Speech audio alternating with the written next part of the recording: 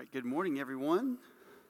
We're going to go ahead and begin our time. If you want, real quick, if you don't have one, if you want to grab one of the handouts, I think there's some on this side, maybe on the other side as well, but should be some there in the back where Martin is.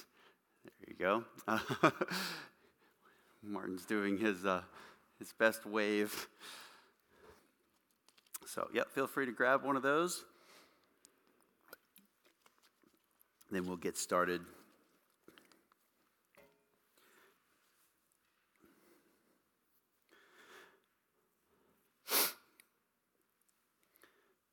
All right. Why don't we go ahead and begin our time with prayer, and then we will look at the word together. God, thank you for this morning that we can come together in your name. We can gather in the name of Jesus Christ, and that we can gather to worship and praise and serve him, and to help one another do that. We pray that you would be honored during our time this morning, that our hearts would be encouraged, that our hearts would be enlightened, that we might know what your will is for us to do as believers in Christ. We might do this out of a gratitude for the mercy that you've shown to us in Jesus Christ and how you've given us eternal life, that you have forgiven all of our sins, that you have placed them upon the Savior, and that you have raised him from the dead, and we have hope in him. And we ask that you would strengthen us this morning, not only to listen and to learn and to apply these things to our hearts, apply them to the way that we live, but that we might glorify your name both here and as we are strengthened to go from here this week. We ask all this in Jesus' name. Amen. All right, so as you can see on your handout, we are going to go to a passage which for many of us is revisiting something. We're kind of in between Sunday school courses here. So if you want to turn over to 1 Thessalonians 5, I thought this would be an appropriate place to go. First of all, because we are right in the middle of a sermon series about ministry, and this is about a particular type of ministry that we carry out toward one another. But also just because it is a very favorite passage of mine, one that is really just reframes the way that we often think about the Christian life, and helps us to have a perspective on the relationship that we have toward one another that we might not otherwise have. So 1 Thessalonians 5:14 is the passage. The outline in front of you basically just lists out the instructions that are here, but nonetheless we'll read it. And it says this: "We urge you, brethren, admonish the unruly, encourage the faint-hearted, help the weak, be patient with everyone." I'll read it again. "We urge you, brethren, admonish the unruly, encourage the faint-hearted, help the weak, be patient with everyone." This is a passage about meeting the needs of others in the church, meeting the needs of other people within the church. And often when we think of meeting the needs of other people, we are thinking primarily in terms of their physical needs. We're thinking someone needs a meal, someone needs money, someone needs something repaired that is broken, somebody needs help to move something, different things like that. But this is focused on the spiritual needs that we have, and that's the nature of the commands that are here. It has to do with helping one another grow in grace and godliness. Now, this is not to say that those other needs, physical needs and so on, are not really important. In fact, they really are. In the book of Titus, at the end of the book, we find an instruction that we are to meet pressing needs. We read about ministering to the saints. We read about visiting prisoners. We read in the book of Hebrews, for example, not only that, but also about practicing hospitality. We are supposed to care for the needs that other people have, but among those needs is the need that we have for other people to help us in our spiritual walk before the Lord. This is one of the many reasons why the church is a necessary component of your Christian life, because we all find ourselves in 1 Thessalonians 5:14, where we go in various seasons to some or perhaps even all of the descriptions of the way that people live that are listed out here. unruly, faint-hearted, weak. And then, of course, in verse 14, everyone. Not only is it the assumption that we are going to be involved with other people, but we find here that if we ever have any kind of flaw in our spiritual life, we're going to need to have other people around who can actually help us out in doing something about that.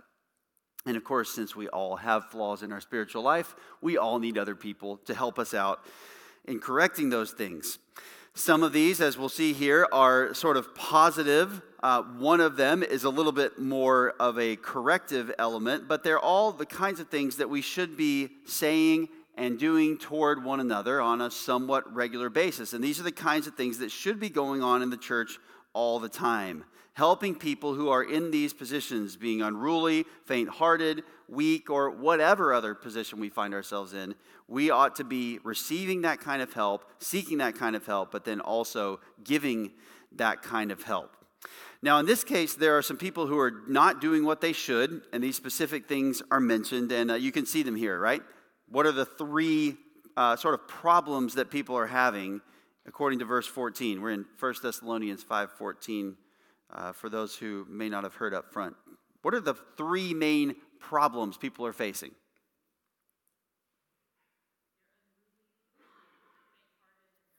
They're unruly, they're faint-hearted, okay, and they are weak. Now, just thinking about that up front, just give me some general thoughts that when you read that there are these three different categories or kinds of people, what does that imply for our ministry toward other people, before we even get into the specifics of those things?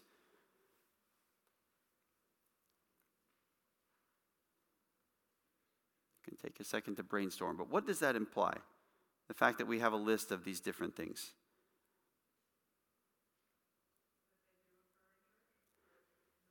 Yes, absolutely. They do occur in church. Okay, so what this is saying is that an ideal church, or maybe even a normal church, is not going to have people who don't have problems.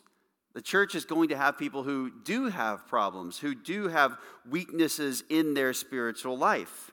And Paul doesn't just say, anyone who finds themselves in these positions, just say, well, you guys are, you must not be Christians, so we'll just deal with the people who have it all together. He doesn't just say that. These are things that happen in church. Good. Great observation. What else?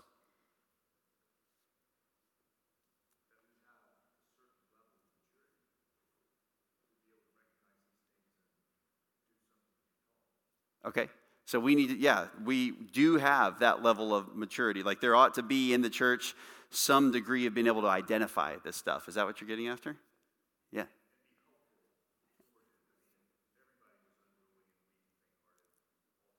Mm-hmm. If everybody had the same, it couldn't do anything about it. When people notice these things in other people, what is a common alternative practice that we have that should not be the case?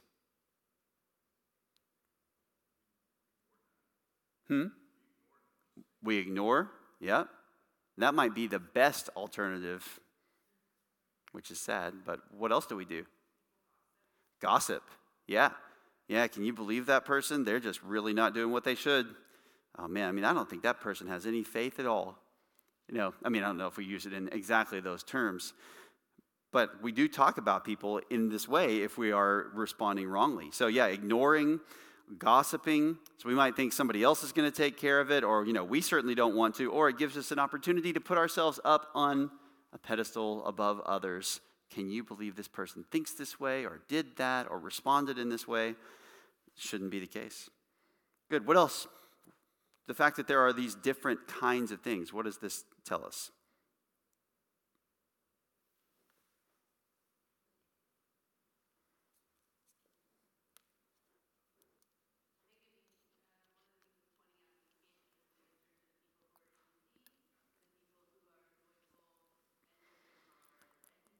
Mm-hmm. Mm-hmm.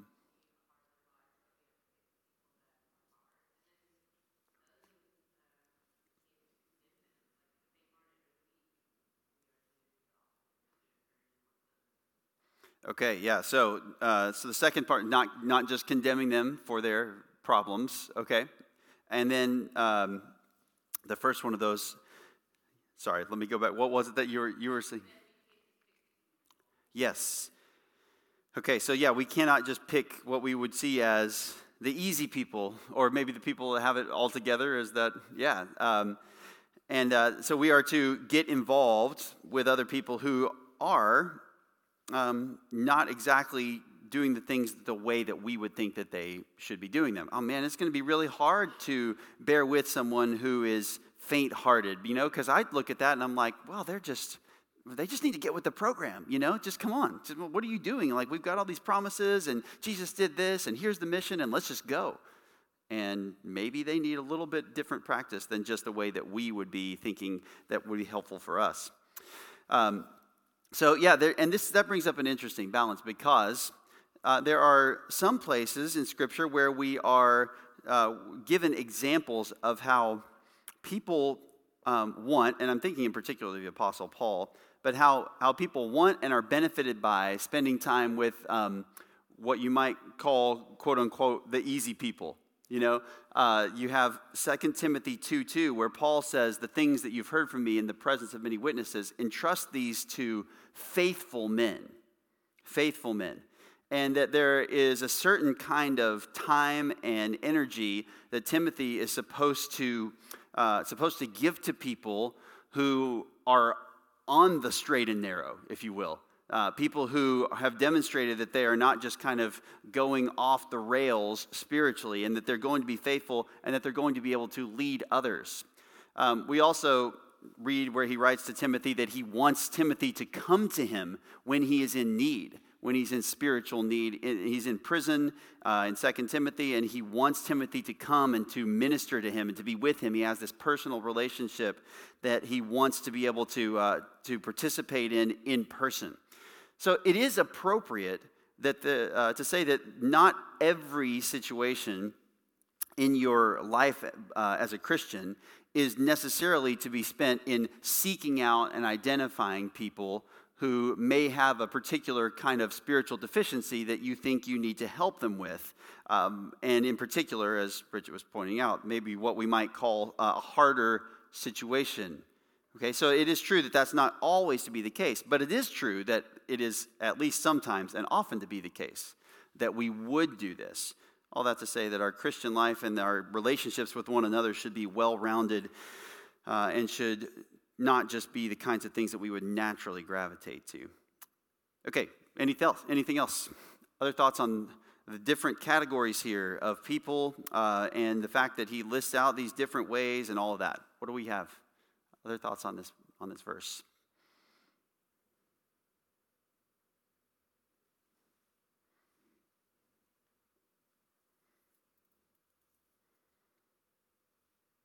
I know some of you are thinking something. You can speak up. It's okay.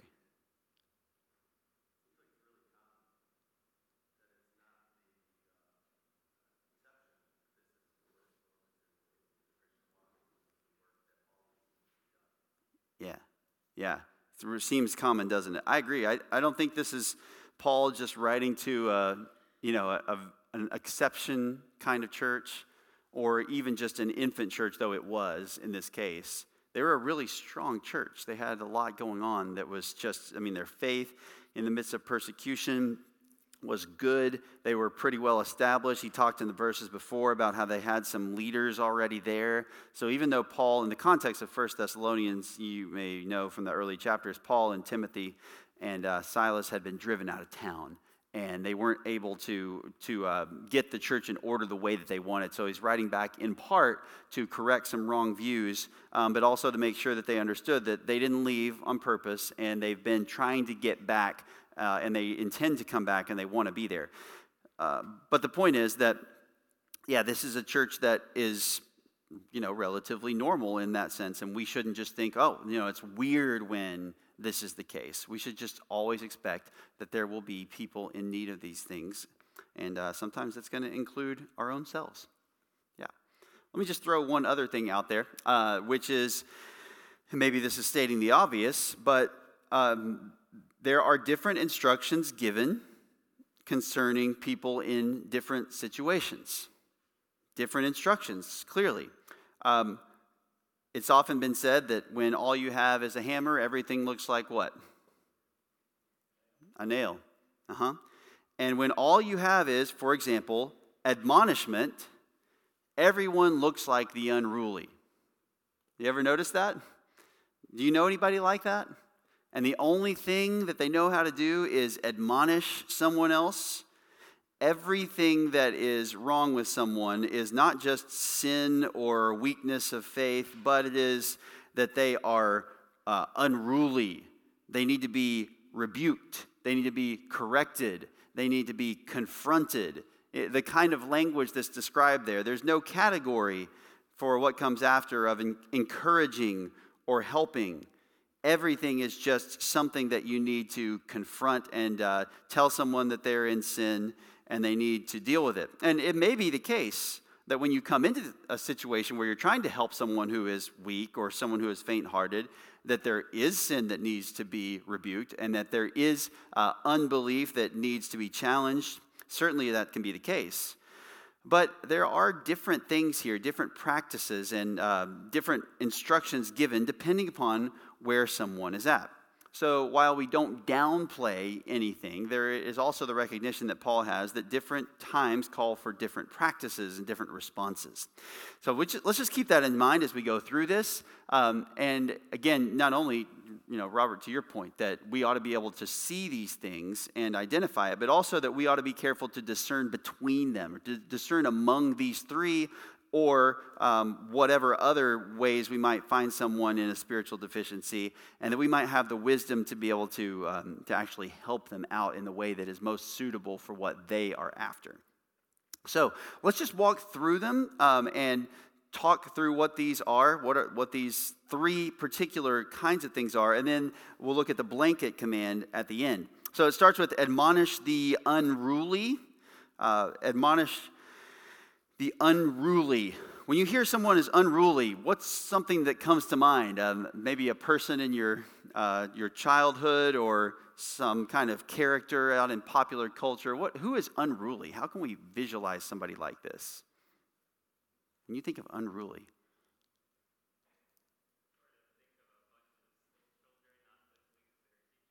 Okay, yeah, school children not listening to their teacher, and the teacher just stands there, class, and they're just going crazy, shooting spit wads and throwing paper balls and whatever else it is. Yeah, great. Yeah, what else comes to mind when you hear unruly? Yeah, Tim.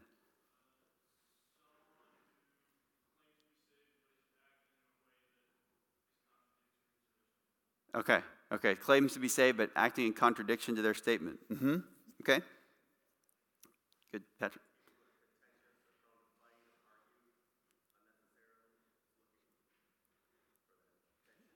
Yeah. Just looking for, they're contentious.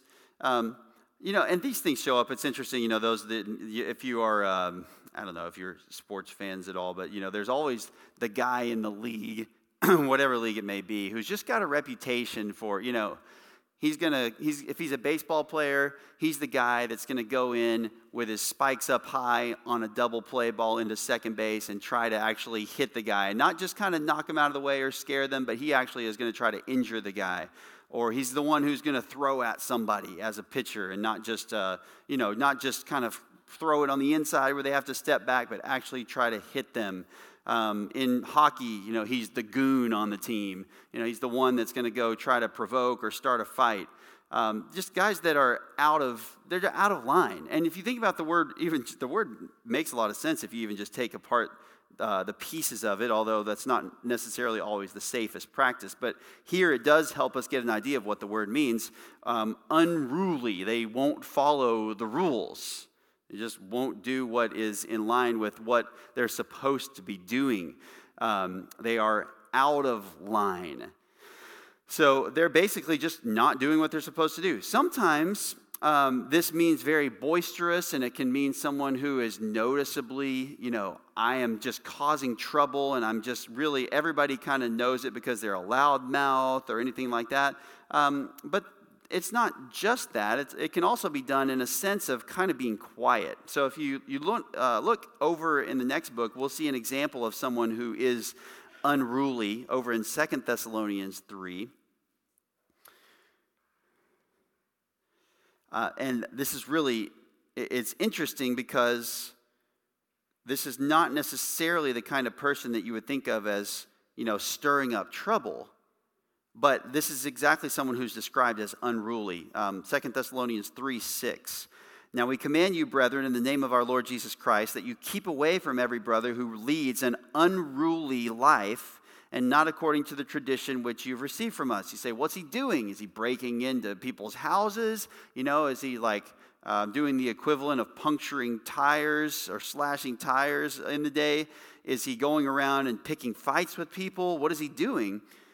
He says, verse 7, for you yourselves know how you ought to follow our example, because we did not act in an undisciplined manner among you, nor did we eat in anyone's bread without paying for it. But with labor and hardship we kept working night and day, so that we would not be a burden to any of you. Not because we don't have the right to this, but in order to offer ourselves as a model for you, so that you would follow our example. And here it is, for even when we were with you, we used to give you this order: if anyone is not willing to work, then he is not to eat either. For we hear that some among you are leading an undisciplined life, doing no work at all, but acting like busybodies. Now such persons we command and exhort in the Lord Jesus Christ to work in quiet fashion and eat their own bread. This is an example of something that may not seem very important when people think about Christianity, but it is, which is just the idea of being faithful in really, for such a person, their primary responsibility as far as their vocation, the time that they're spending probably doing a particular thing, namely their work. And what he says is the normal thing in life is that you have needs to meet, you go to work, and you meet them. And if you aren't willing to do this, then you are out of line. So here's just something that seems, again, so mundane. It seems like, well, what is this really ministry? Is this really Christian life? And Paul says, yeah, this really is. This is right on track for what the Christian life actually is all about, which is being faithful in your responsibilities. And these people were unruly. They were out of line because they wouldn't work. They were trying to bum off of other people, and they just wouldn't get a job. They wouldn't do what they were supposed to do. And Paul says, the consequence for this is you're supposed to stay away from them, and they're not supposed to eat until they actually change what they're doing. So in this case, this would come from a number of wrong attitudes, not thinking properly about work and so on. It would certainly think about laziness, but the bigger point is that it is in line with being unruly. It's just not carrying out the kind of faithful responsibilities that a person is supposed to carry out when they are a Christian. And so this can come in many different flavors. Can you think of some other way that somebody might be unruly? Any other just sort of practical examples of what a person might be that would be unruly? This is one of them, but it's not the only one. What would it be? Yeah, Heather. Mm-hmm.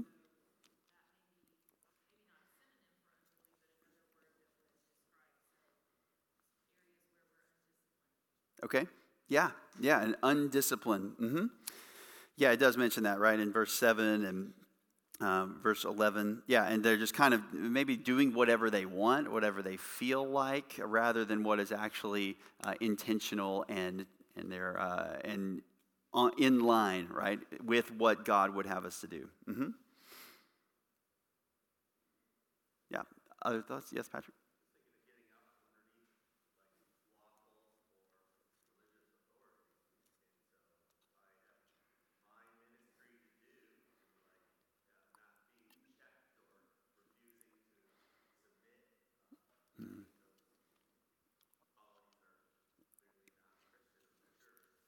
Yeah. Yeah, there's an instruction in the commands for an overseer, elder, or pastor that they're not to be self-willed. That would kind of be in keeping with that idea. You just do what you want. You're doing things your way. And when somebody challenges you, they're going to have to force you to do it, and even then you're going to balk at it. No, I'm not going to do things that way. So yeah, they don't really have regard for authority in any sphere, as you mentioned, whether religious authority, a governmental authority, or anything like that. They just want to do what they want to do. Yeah. So basically, if someone is hearing the instructions that come from the Bible, and this should be pretty clear that they know what to do, and then they choose not to do it, then Paul says, here's the prescription. For such a person, you are to admonish them. Admonish them, meaning, the word basically means that you need to stop or stay away from the wrong way of living, a wrong way of acting. You need to either cease it. You're telling someone to cease doing something, to stop doing something, or to not do it in the first place. In this case, it's clear that they are already doing it, right? They are unruly. They need to stop being unruly. Notice here, by the way, who it is that's giving the instruction. Who it is that the instruction is given to in this verse. Who receives this instruction to admonish the unruly?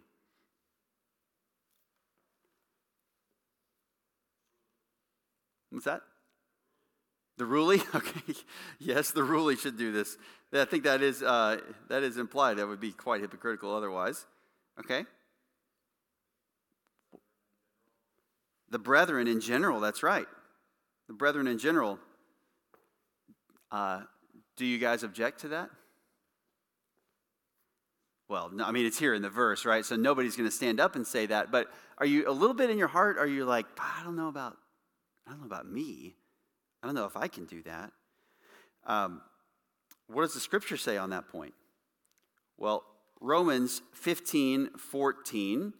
If you know this word admonish, you probably know this verse. It says, concerning you, my brethren, I myself also am convinced that you yourselves are full of goodness, filled with all knowledge, and able also to admonish one another. Able to admonish one another.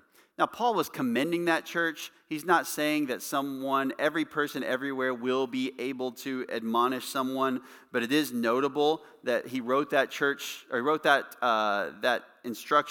that commendation to a church in Rome that he had not even visited, and he had only heard the report about them, and that there was a certain degree of maturity that was there even before he was able to come and to establish some of the things that he was going to be able to help strengthen them with. So he does say, you guys can admonish one another, but it's not just that. He directly tells the church in other places that they should admonish one another. Where does he do this? Yeah, Colossians what? Colossians 3:16. The 3:16s are just so rich, aren't they? Just all over the place. But Colossians 3:16, let the word of Christ richly dwell within you with all wisdom, teaching and admonishing one another. Now here it's interesting. He says to do this with psalms and hymns and spiritual songs, singing with thankfulness in your hearts to God. I think it's fair to say here that not all that's in view is the singing part of this when he says teaching one another with psalms and hymns. I don't know that he's saying this is the exclusive means by which you are to do this. In fact, he himself has said in Colossians 1:28, we proclaim him admonishing and teaching every man with all wisdom. So he's doing that, kind of describing his ministry more broadly.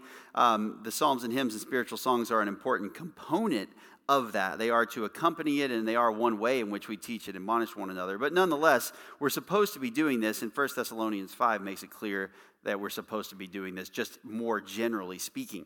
All that to say that there's an expectation among Christians that we ought to be able to tell other people who are doing what they're not supposed to be doing, or who are not doing what they're supposed to be doing, hey, you need to get with it. We need to tell them, you need to stop doing this. You need to start doing this. You need to avoid doing this. And it is okay to just tell someone that behavior is wrong. You should not do this. This practice, this way that you're living is wrong. You need to change the pattern. You need to do something different. And to just be that direct about it. Admonish the unruly, he says. You need to make sure that you do this. By the way, just let me give you one more passage to consider.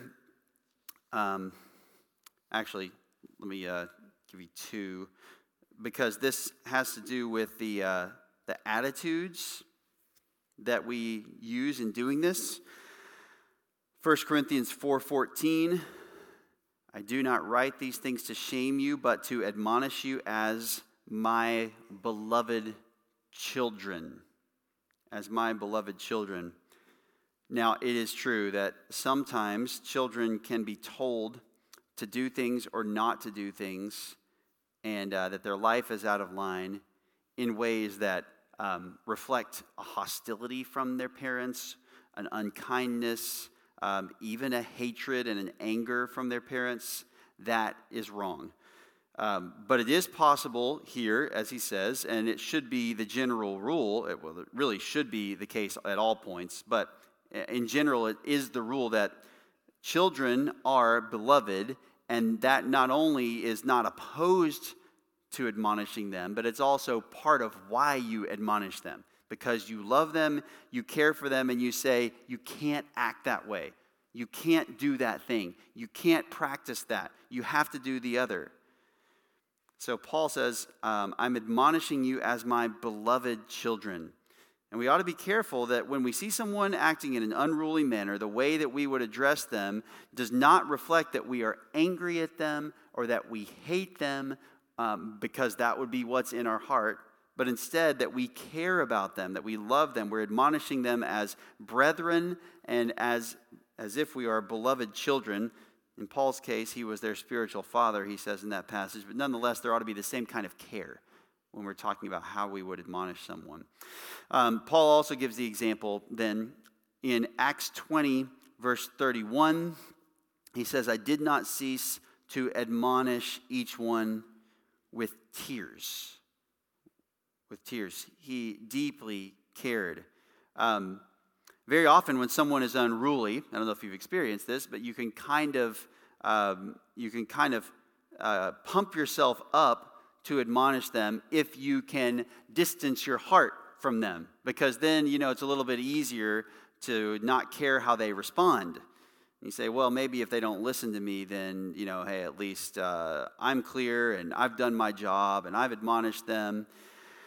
But Paul was willing to make himself a good kind of vulnerable to how someone would respond to his admonishment.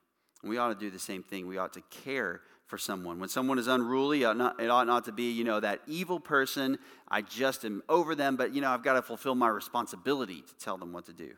It doesn't say that. He did not cease, Acts 20:31, to admonish each one with tears. So, admonish the unruly. Other thoughts or questions about that particular practice before we move on? Yeah, Patrick.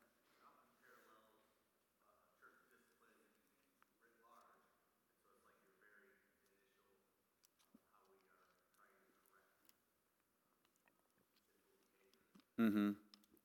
Yeah.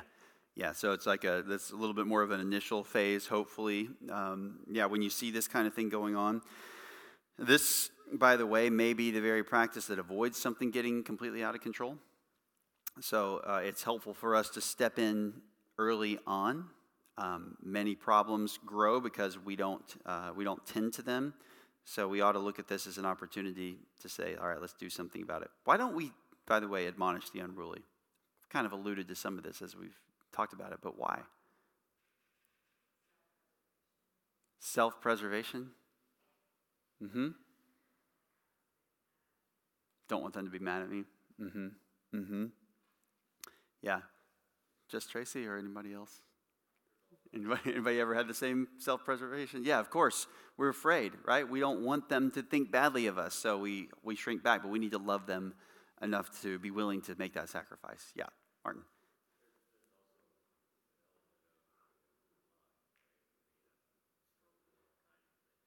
Yeah.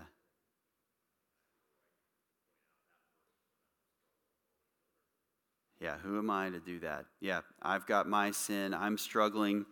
And it is true, that should change the attitude that we do this with. I mean, Galatians 6, right? If anyone is caught in the trespass, anyone among you is caught in the trespass, you who are spiritual, restore such a one with a spirit of gentleness. And what does he say? Each one looking where? At all of their sins only? No, looking to yourself so that you too aren't tempted. You need to be aware of that, but that doesn't stop us from that if we're thinking rightly, does it? Yeah. So we need to recognize our own propensity to those things.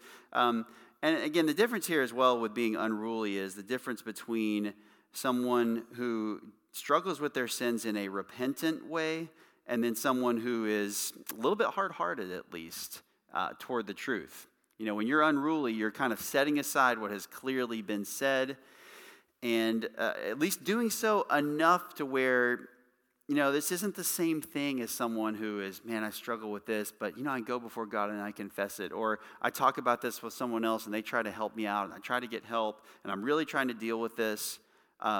This is someone who really isn't necessarily doing that. Now, I will say that someone can be unruly and pretend to do those other things. They can talk about, oh yeah, I'm so sorry for this, and man, I keep coming back before God and keep coming back, but they never do any repentance at all from that, or it's just a cover from that. And at the end of the day, it needs to be, hey, you keep saying that you're going to do this, and you keep saying that you know this is a problem, but do you? Because you just continue to act out of line. Paul doesn't say, admonish the one who doesn't say that his unruliness is a problem. He just says, admonish the unruly. So if someone is continuing to act in this way, whatever it might be, and is just out of line, then he says they need to be told to stop doing that. One more qualification here as well.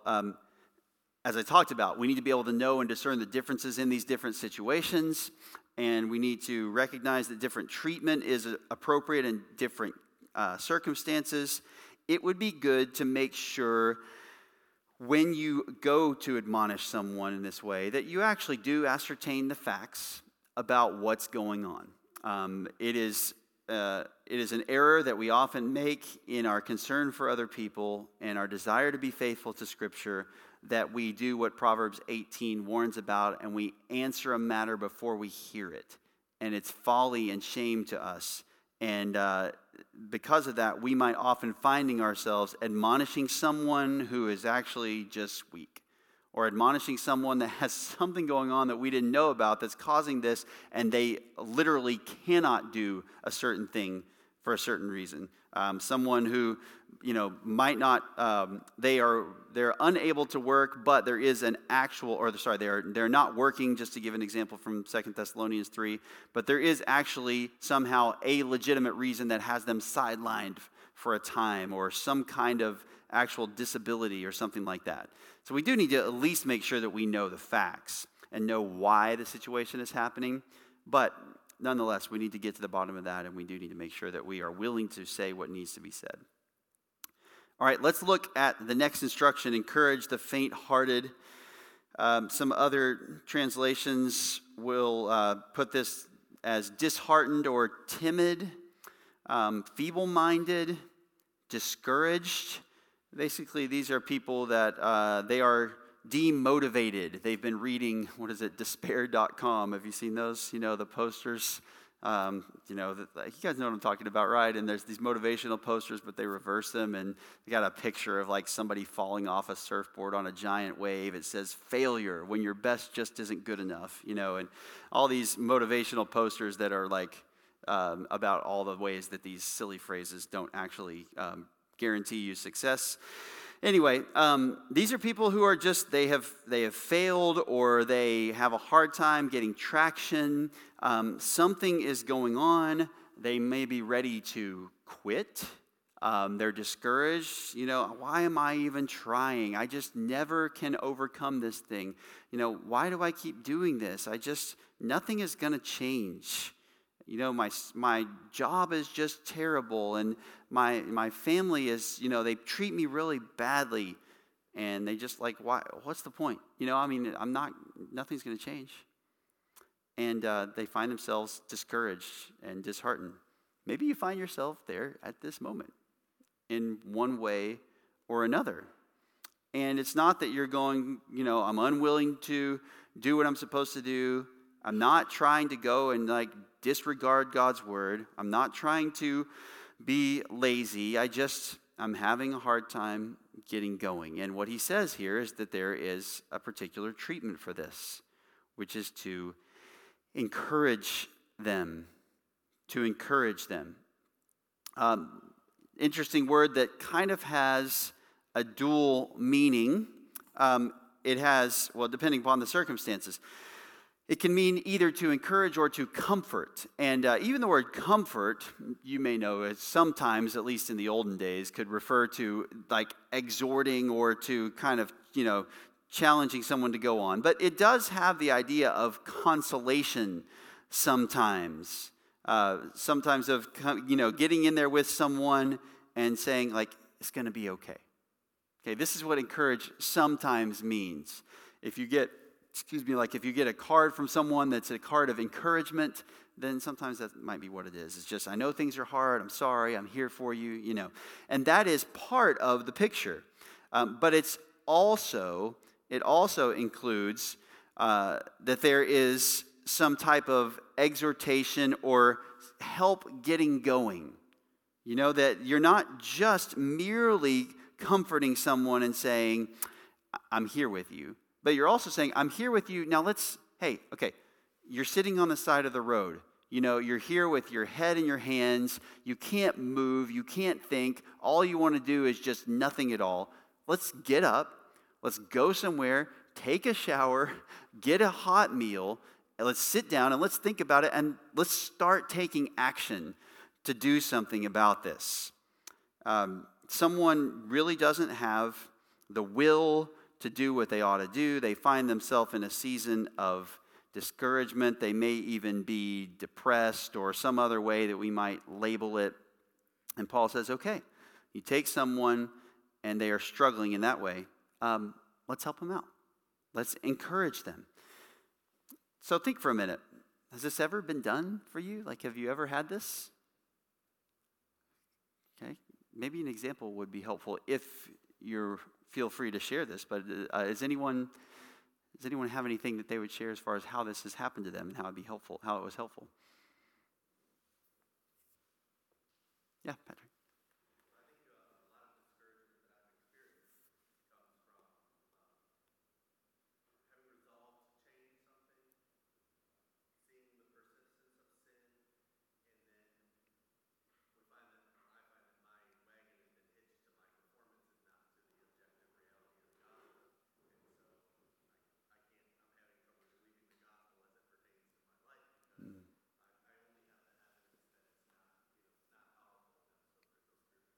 Mm.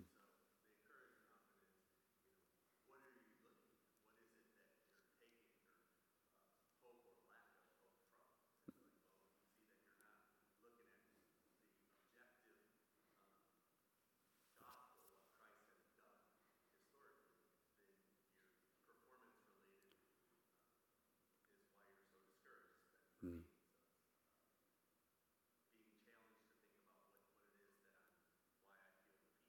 Yeah.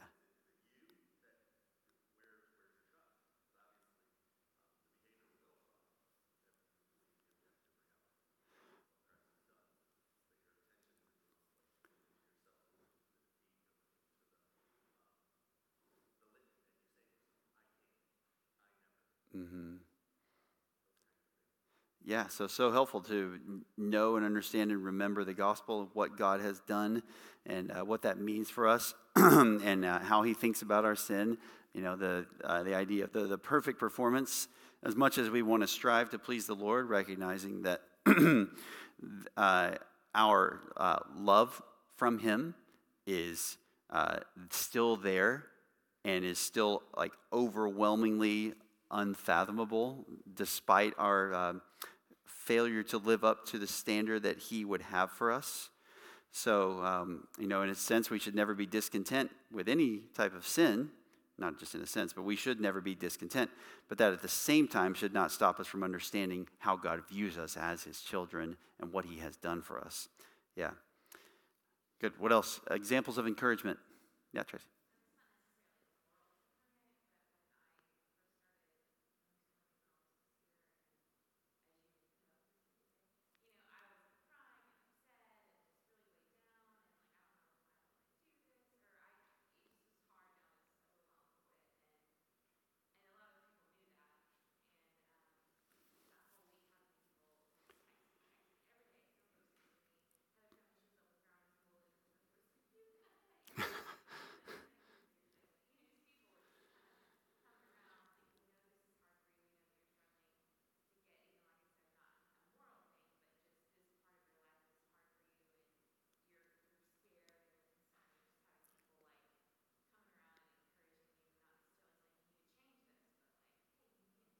Mm-hmm. Mm-hmm. Yeah, so you were overwhelmed. You weren't sure if you wanted to keep going doing that, or you weren't sure, whatever. And then, yeah, other people helped you out. They encouraged you. And I think we shouldn't downplay those kinds of things, which may not be, as you said, it may not be moral directly in that sense, but there are ways which we do respond morally to those situations. And that can be the case, that we need encouragement to respond in particular ways to that. And so I don't think that even this passage here would draw a hard and fast line between, oh, well, this doesn't count because it's not, you're trying to specifically play out this particular command. I mean, even as the example you gave, you're trying to care for and raise your children, and some of them in this case is who you're dealing with. You're trying to be a faithful parent. Okay, so this is just one dimension of that. You're trying to do what you think is best for your kids in this particular situation, and you're having a hard time, doing certain elements of that. So yeah, to have other people who can encourage you in that when you're faint-hearted, that's a great example. I want to just kind of play off that, if I could also just, if you think about the example that Tracy just gave, how was she able to receive encouragement? Well, one, she had a phone so she could get text messages. But why did people send those in the first place? You knew what was going on. That's right. You knew what was going on. Someone had been willing to be known by other people, right? They were willing to let their discouragements be known, or their struggles with things be known. That's in the context of existing relationships, or in the context of just kind of being together with one another at church or at small group or wherever it may have been, and just talking with other people. What's going on? Well, I did this, and just instead of staying surface level, it's like, I'm doing this, and I'm kind of struggling with this.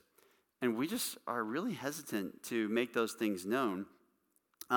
Some of it, I think, may be that we're afraid that people are going to put everything into the category of, you're unruly. You ever felt that? We're like, I don't know if I want to share my struggles. Somebody might think that I'm unruly. So we need to be careful to cultivate ourselves a careful distinction, so that we don't present ourselves as something that needs to be built, and then all of a sudden the hammer and nail of admonish the unruly comes out. So with that aside, we simply need to say, we recognize our need of being encouraged, so we got to make our needs known. Like, we have to make sure that people are aware of what's going on. And sometimes that means that you don't just struggle through things without telling someone. You don't just always have those known in the course of everyday conversation, but sometimes you got to go actually actively tell someone, I am struggling with this. Help me. Please help me. I am just discouraged. I feel like I don't want to do this anymore, whatever it might be. And you need to make sure that someone knows so that they can help you out in that way. All right, let's talk about another person that needs some support. This is a little bit different than the discouraged. So this is kind of focusing on someone who just like they can't do stuff. So have you ever known someone that has gone through a treatment for something or they've had a disease or whatever, and they just, they need help because they are weak, physically speaking. You know what I'm talking about, right? And they can't do anything. They can't pick up anything. They can't move. They need help to stand. They need help to go up and down steps. They need help to get out of bed. That's kind of the idea of weakness. And the same thing when it comes to this spiritual weakness. They just don't know how to handle anything. They don't know how to make decisions about stuff. They don't know how to apply Scripture to their life. The temptations come and they just get completely overwhelmed and sucked in by them. They're weak. They have not become strengthened. And again, here, this is different than the idea of someone who is unruly. There's not a stubbornness. There's not I don't care about this. It's someone that's they're just standing there like a paper mannequin or something in a hurricane wind. And they're just getting blown all over the place.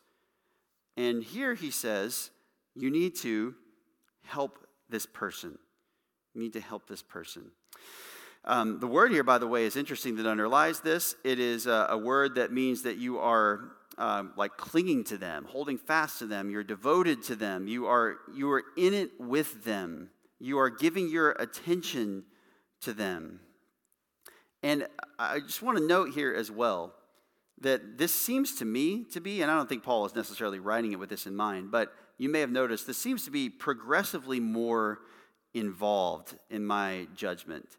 And this is sometimes why we would shy away from some of these things. Admonishing might be kind of easy to go to tell someone, you can tell someone in a paragraph or a sentence, you need to stop doing this. But when it comes to actually encouraging someone, you can't necessarily just go in and say, hey, get with it. It's going to be okay. Well, no, it's not going to be okay. It's not okay now. What makes you think? Well, and you can grow impatient with someone if they don't come along quickly and in your terms. And even more so when it comes to helping the weak, because the weak don't grow strong in a moment.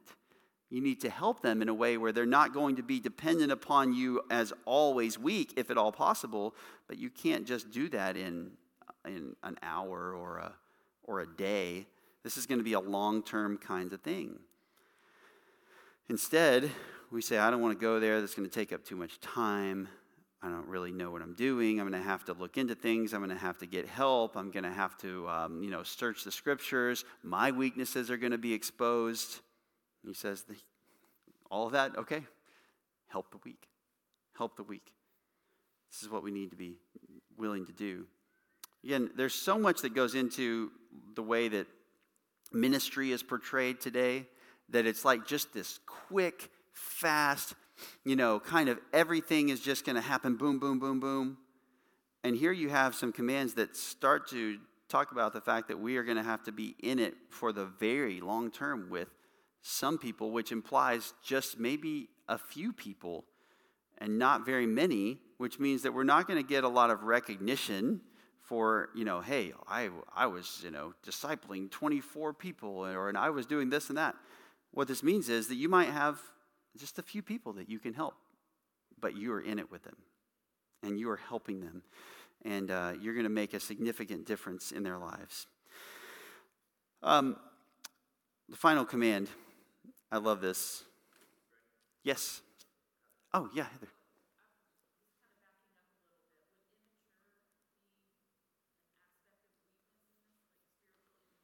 Yeah, there'd be a big overlap there, I think. Yeah. And some spiritual immaturity can be a little bit more willing immaturity, if you will. This would be on the less willing side from my judgment. But someone can be unruly and spiritually immature. In the same way that a 3-year-old is immature, but also a 40-year-old can be immature, right? They act like a child. So the weak here, I think, would be the 3-year-old version of that. The immature in that way. The unruly would be the 40-year-old version. It's like you need to grow up. By now you should know these things. I think that would be the difference. That's not perfect, but yeah. So Be patient. Be patient with everyone.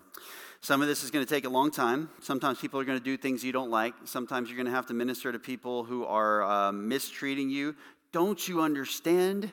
I am here from those who are spiritual, and I'm here to help you. And you should just be thankful that I'm spending my time with you and bringing God's word to you. And this is the word of God, and you should believe this. Why don't you start doing this stuff right away?